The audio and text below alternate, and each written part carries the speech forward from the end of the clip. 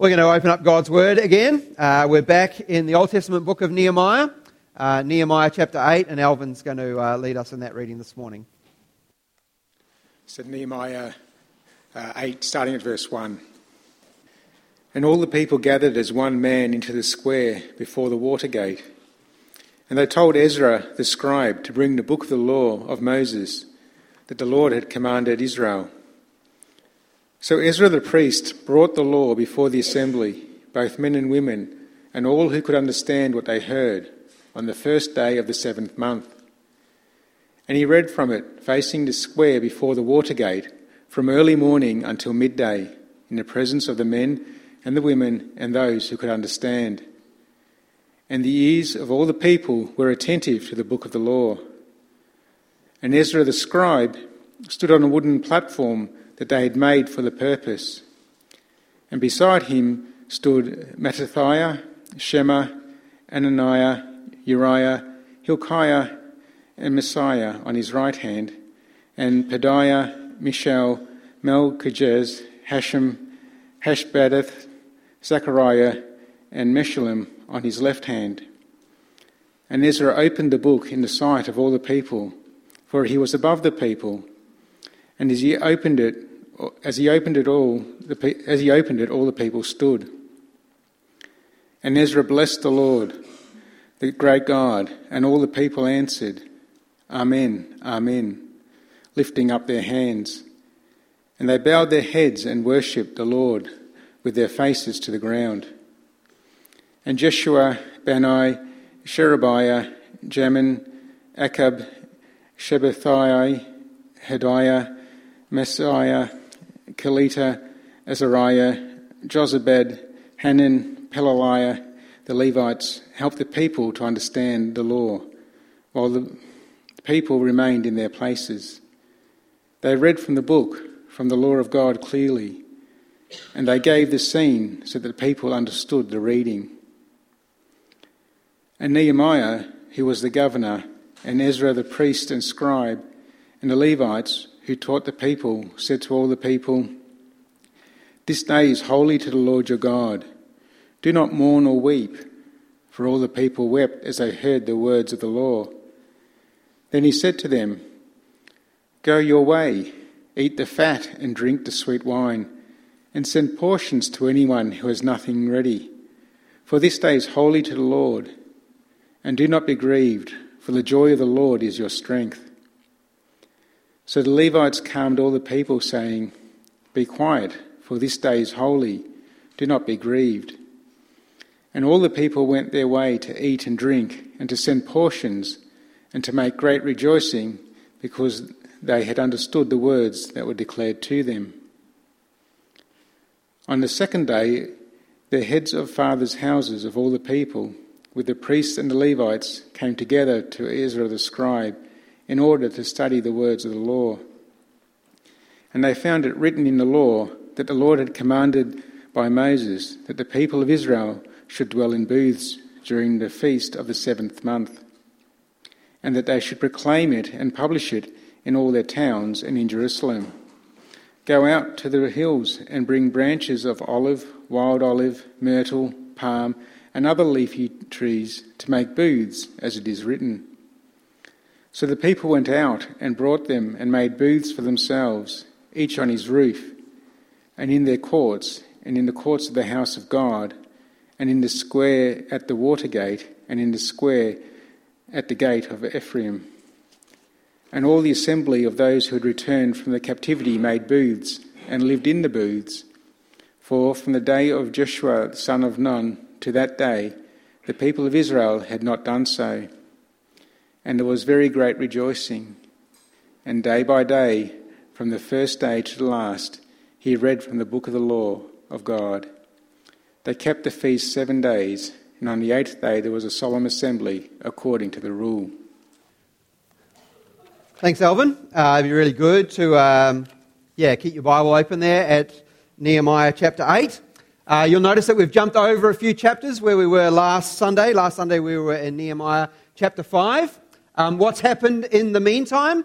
Well, the wall was finished in Nehemiah chapter 6, which was incredible. We're going to come back to the issue of the wall a little bit later in the book when it's dedicated. There was more opposition, and there was also kind of like a census of families who had come back out of exile. Everybody had gone to their own towns, and now they come back together in Nehemiah chapter 8, and this is what we're going to be looking at this morning. Kids, young people, there is a kids outline that was on the welcome desk. If you don't have one, you can go and grab one. That might help you follow along. Older people, there's an outline there as well. Use it if it's helpful. At the bottom, there's a coffee question. Maybe it's a question we can ask one another. We have a cup of coffee afterwards, just so we're thinking about, talking about God's Word, encouraging each other from it as well. Before we get into it, let's pray together, shall we? Lord God, we thank you for your Word to us, and we thank you for the book of Nehemiah. We thank you for the wonderful things that you've been teaching us, showing us as we've been working our way through it. And Lord, we thank you for the encouragement that it's been. Lord God, we pray and we ask humbly that you would do that again this morning. That you would speak to us through your word, and that you would give us understanding and attentiveness. Lord God, that it would transform us and renew us. We ask this in the name of Jesus, our Saviour. Amen. There's no doubt about it that we have many different types of reality TV shows on today. All sorts of things have been turned into reality TV. But there's one genre of reality TV in particular that is extremely popular, and that is home renovation or home makeover shows. The other day I saw the ad for the new season of The Block, which is coming. This time they are taking a set of terraces in Melbourne. I think they're like 150 years old. And in this advertisement, they went through what these homes look like at the moment. And they're absolutely rotten. And there's holes in walls. There's bits of floor missing. There's ceiling which is coming down. There's rubbish everywhere. It's like a bomb has gone off in these homes. But if you watch the show, you'll see that over the coming months, these homes will be absolutely transformed. They'll almost be unrecognizable from what they are at the moment. They'll go from these dumps, which are probably still worth a lot of money, to $1 million homes for people to buy and to live in.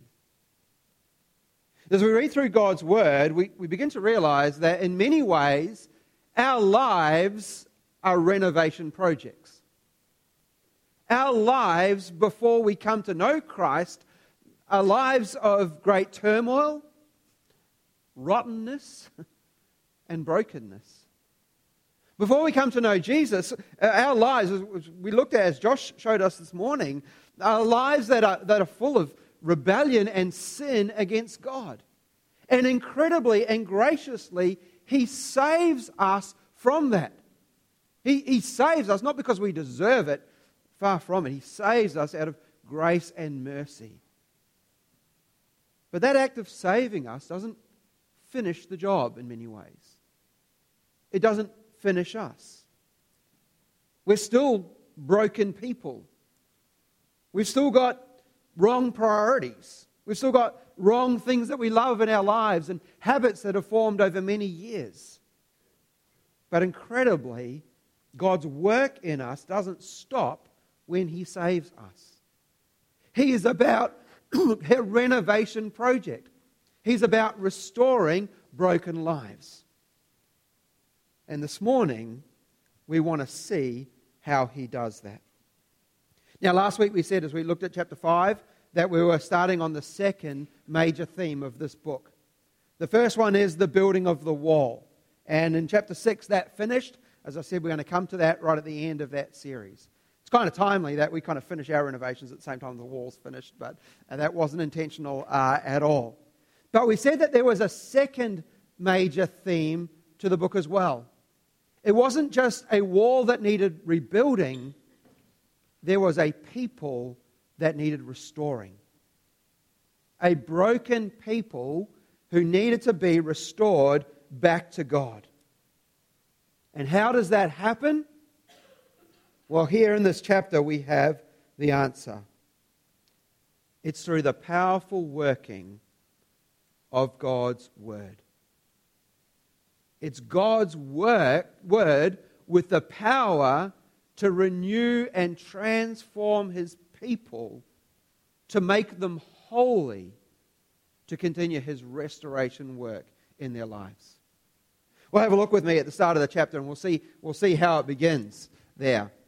Notice the people have gone back to their towns after the wall had been finished, and now all of a sudden they are brought back here, and it's the first day of the 7th month. Look what it says in verse 1 there. It says, "And they told Ezra the scribe to bring the book of the law of Moses that the Lord had commanded Israel." Now, we've got to ask the question, what does it mean there by the law of Moses or the book of the law of Moses? And in other places here it's referred to as the law or the book of the law. What's it talking about here? Well, immediately because it says the word law, we might think it's talking about the 10 Commandments and other laws. And most certainly what they read that day contained those things. But what Ezra was reading from that day was actually the first 5 books of the Bible. That's the Word of God as the people of Israel had it. They were reading not just about commandments, but about creation and sin. They were reading about God's choosing of Abraham, their forefather, to be the one through whom He would restore the whole world. They were reading about slavery in Egypt and God's incredible, powerful, gracious rescue out of Egypt and then into the promised land. They were reading about the way in which God had instructed them to live as His people in relationship with Him. They're reading about the covenant. That's a special relationship between God and His people, that He says, "I'll be your God and you'll be my people." And how they responded and said, "Yes, you are our God and we will be your people." They were reading God's word to them. Now, notice what happens when they read it. Verse 2, it tells us that there were men and women there and all who could understand.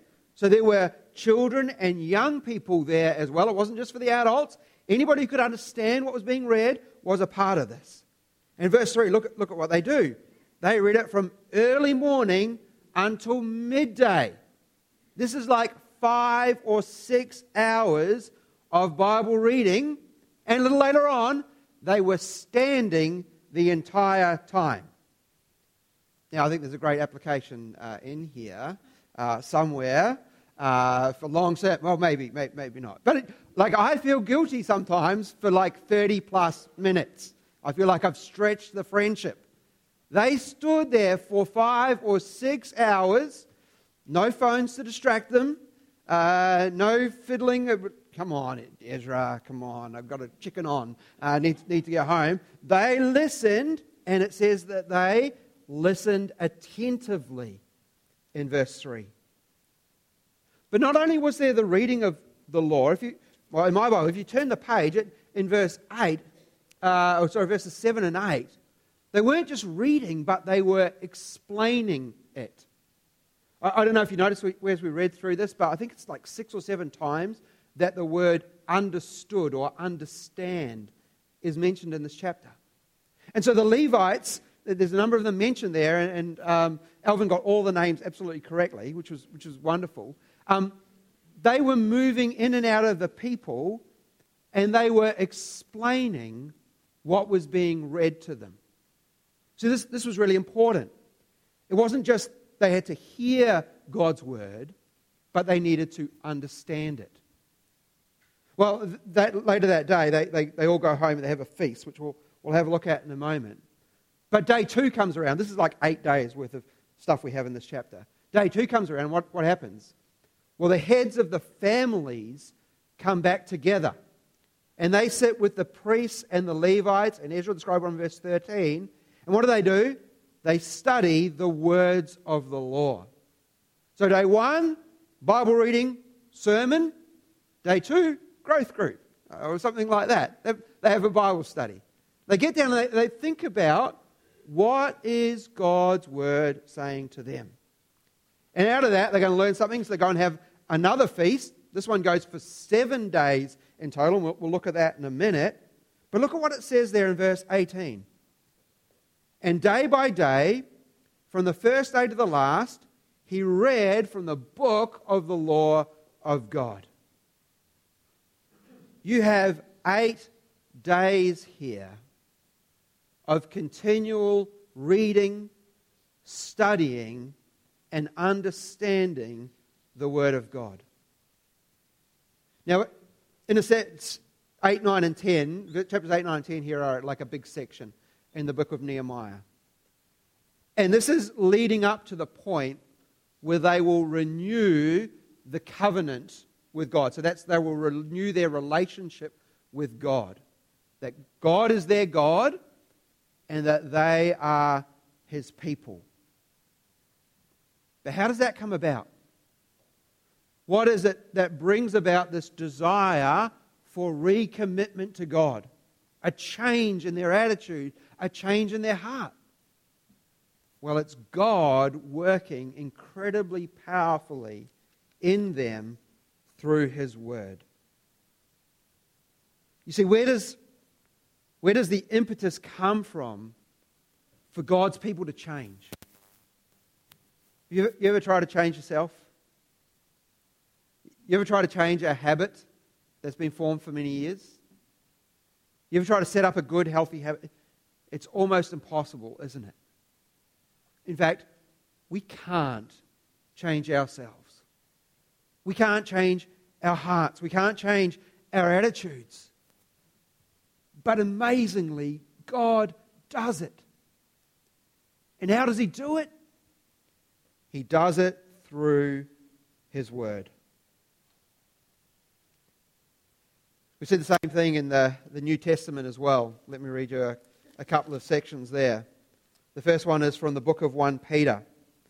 It tells us that since you have been born again, not of perishable seed, but of imperishable, through the living and abiding Word of God. For all the flesh is like grass, and its glory like the flower of the grass. The grass withers and the flower falls, but the word of the Lord remains forever. And this word is the good news that was preached to you. How do we come to faith in the first place? How is it that our lives come from death to life? It's through the living, abiding, enduring Word of God. Here's another verse. It comes out of the book of Acts, and it's Paul talking to the elders in the Ephesian church. And look at what he says to them. He tells them what they've got to do as elders, as leaders, guard the church. And then he says, and now I commend you to God and to the word of His grace, which is able to build you up and give you the inheritance among all those who are sanctified. How is it that we are built up in our faith? How is it that we are training towards the inheritance that we have? It's God and the word of His grace which builds us up and encourages us. Now, let me speak just for a moment to people here who say, "Look, I'm not a Christian yet." Just let me talk to you for a moment. Everybody else, you can check your phone. No, you can't check your phone. Do whatever. You might wonder why it is that in church we spend so much time on Bible stuff.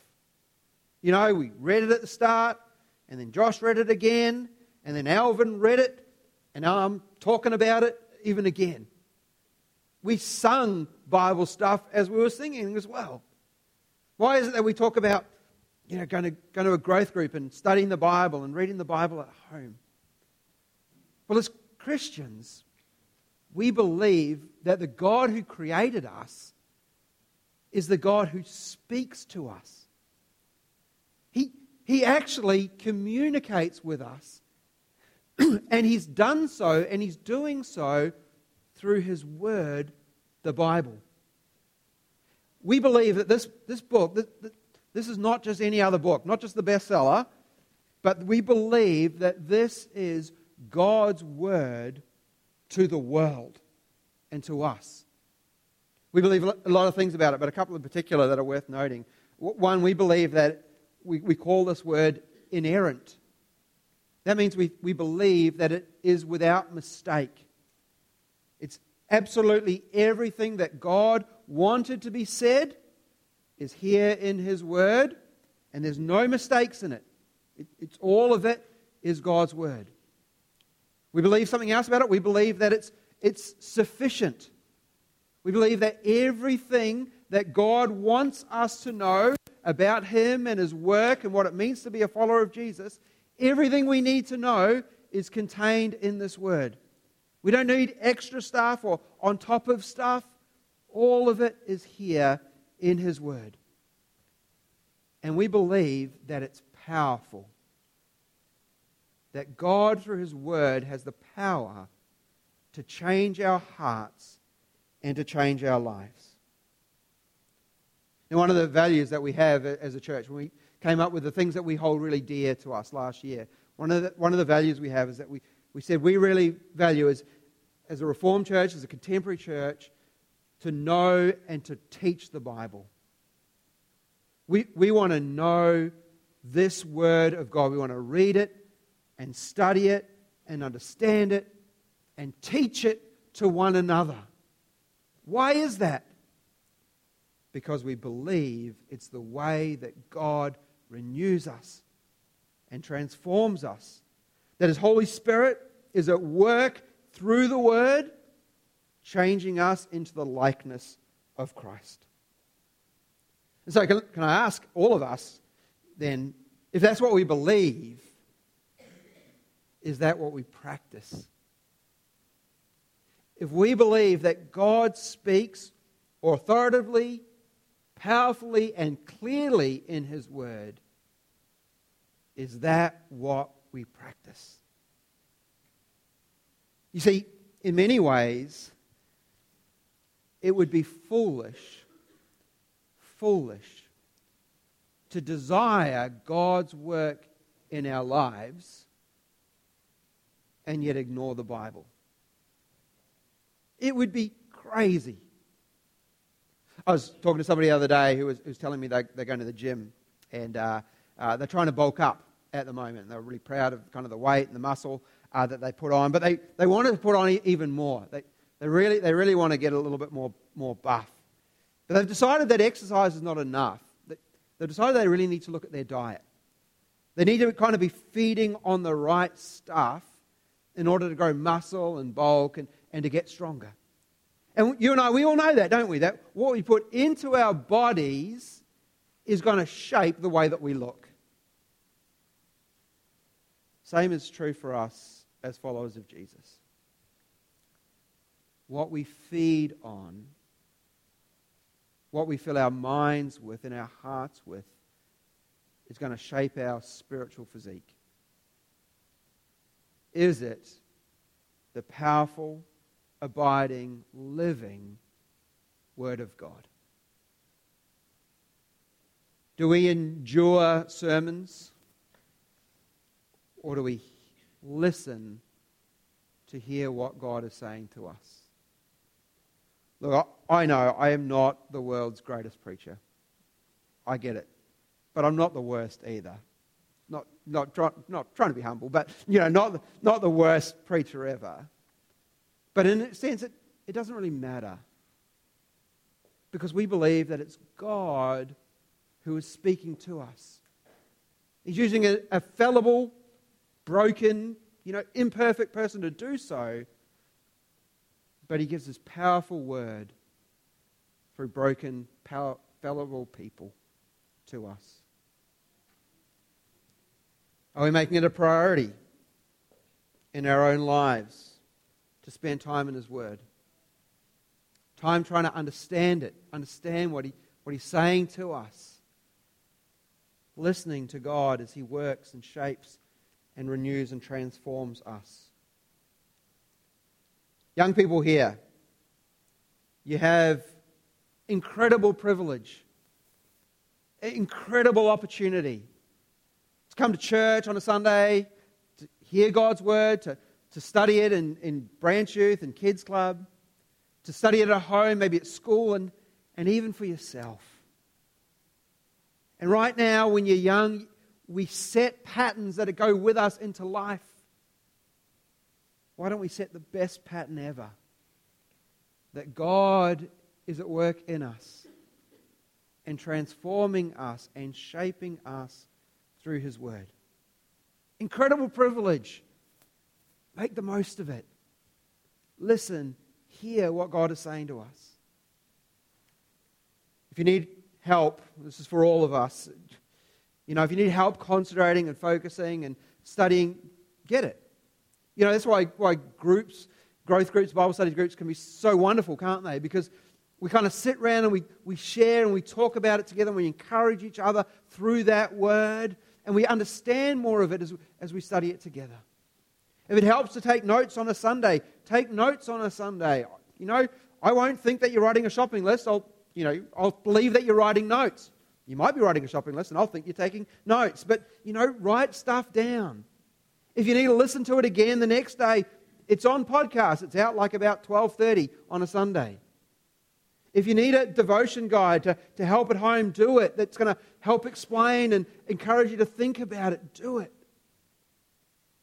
Do whatever it takes to hear, to listen, to understand what God is saying to us. Because God's Word is powerful.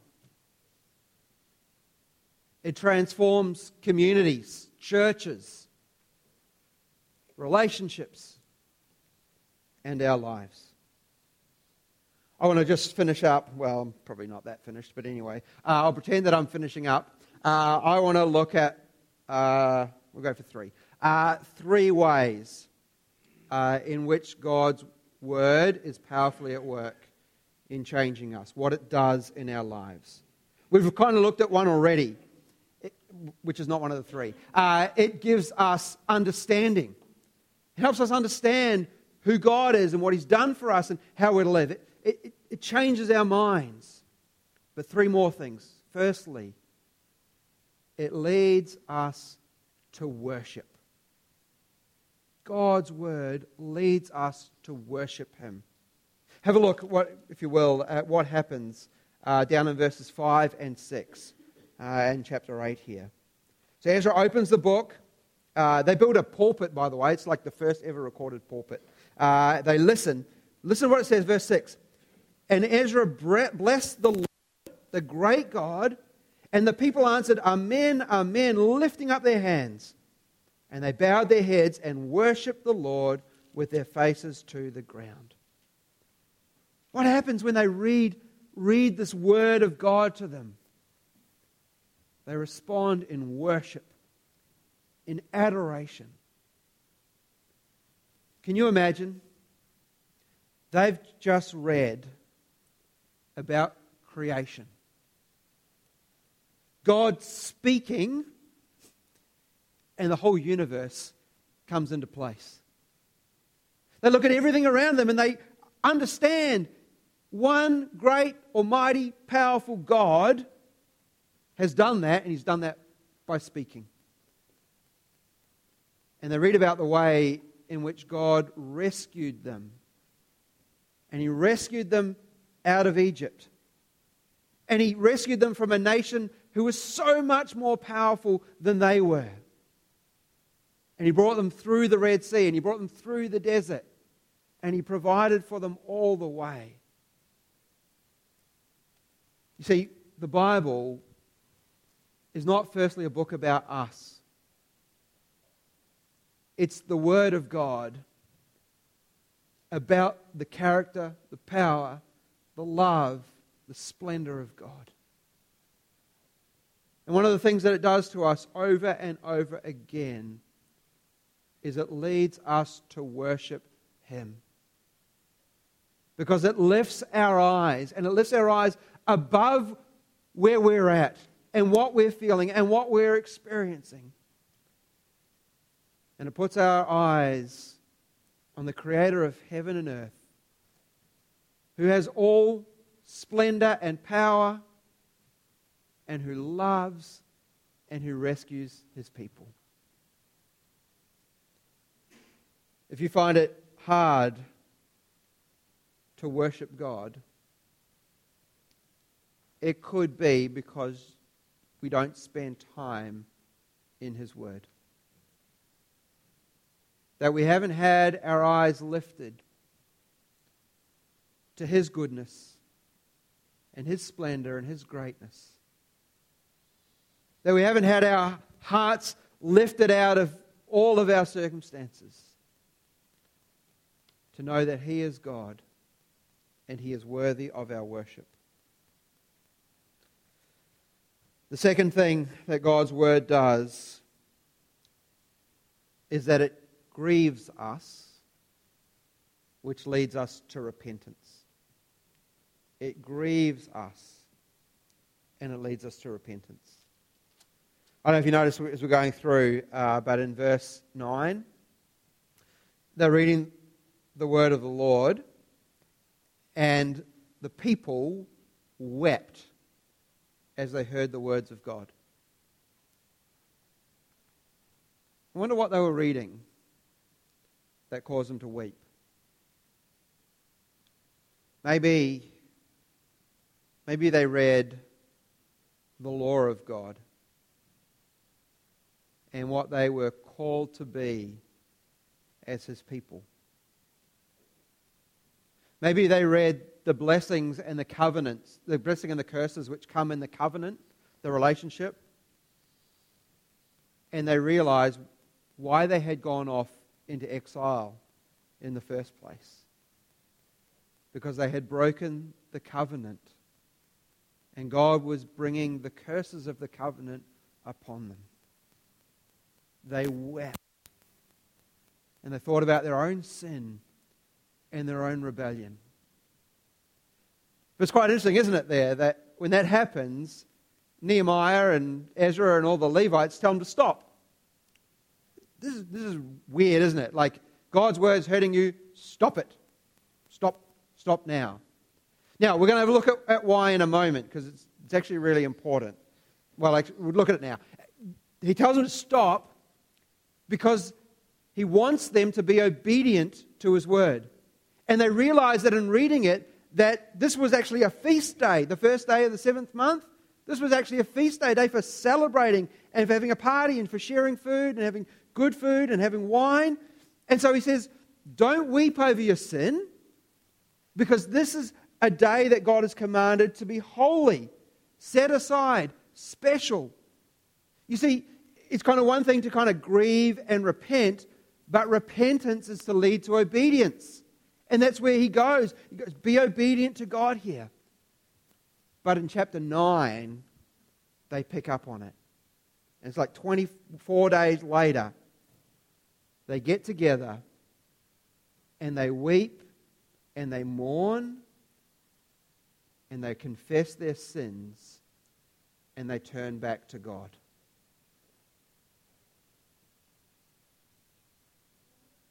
We don't always like being challenged. In fact, maybe we never like being challenged. We don't like it when there is a mirror held up to our lives. But yet, that's what God's word does to us. There are times where it causes us to grieve over the state of our heart, over the state of our lives, of our sinfulness and our rebellion. It does so to lead us to repentance, to confess our sin before God, and to turn to Him in obedience and in faith. And that's really the third thing that I want to notice here, that God's word does. Out of grief and out of repentance, God's word leads us to joyful obedience. Joyful obedience. There's a great theme that comes through in here, isn't there? That as they read, they discover things that God has commanded them to do as a people. The first one happens on that first day. They realize that this is the Feast of Trumpets, or the Day of Trumpets. And so they'd a party. They'd have a festival. And they go away and they do that. And they do that with incredibly great joy.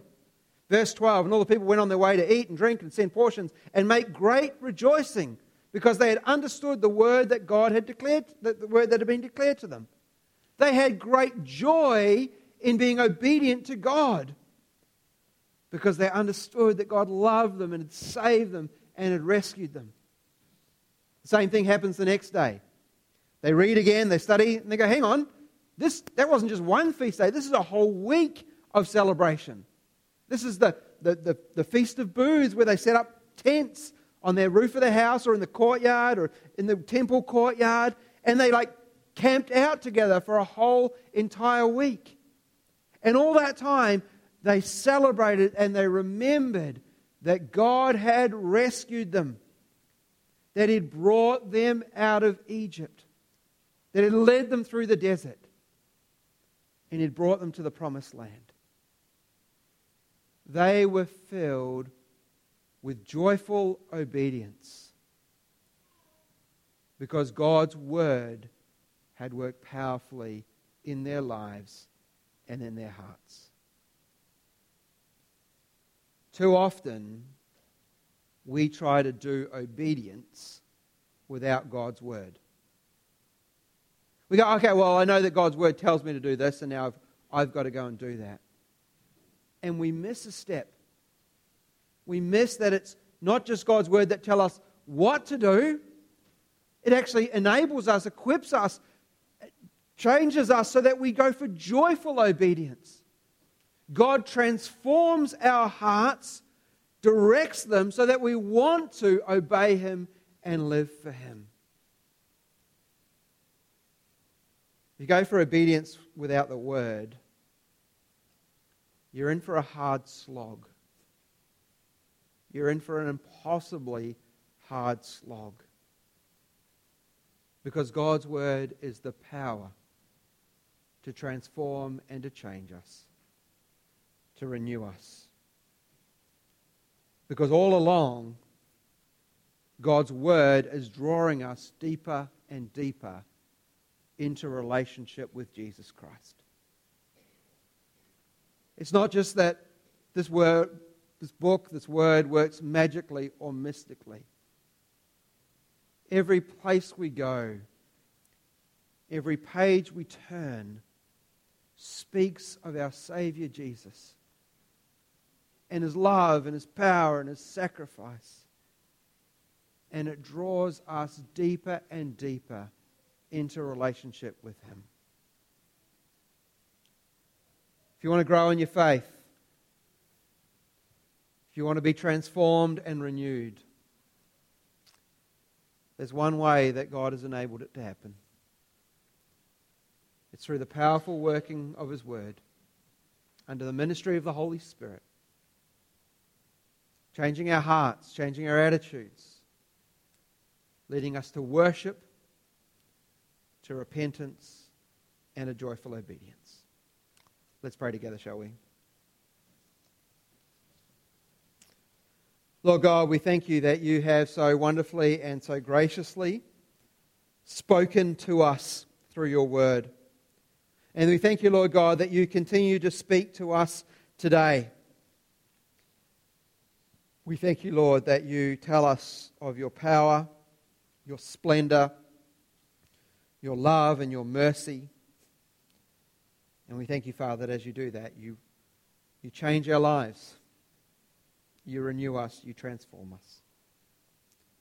Lord God, we pray that increasingly You would make us a church and people who listen to You, who love Your word, who study Your word, who experience Your grace and Your mercy in our lives through it.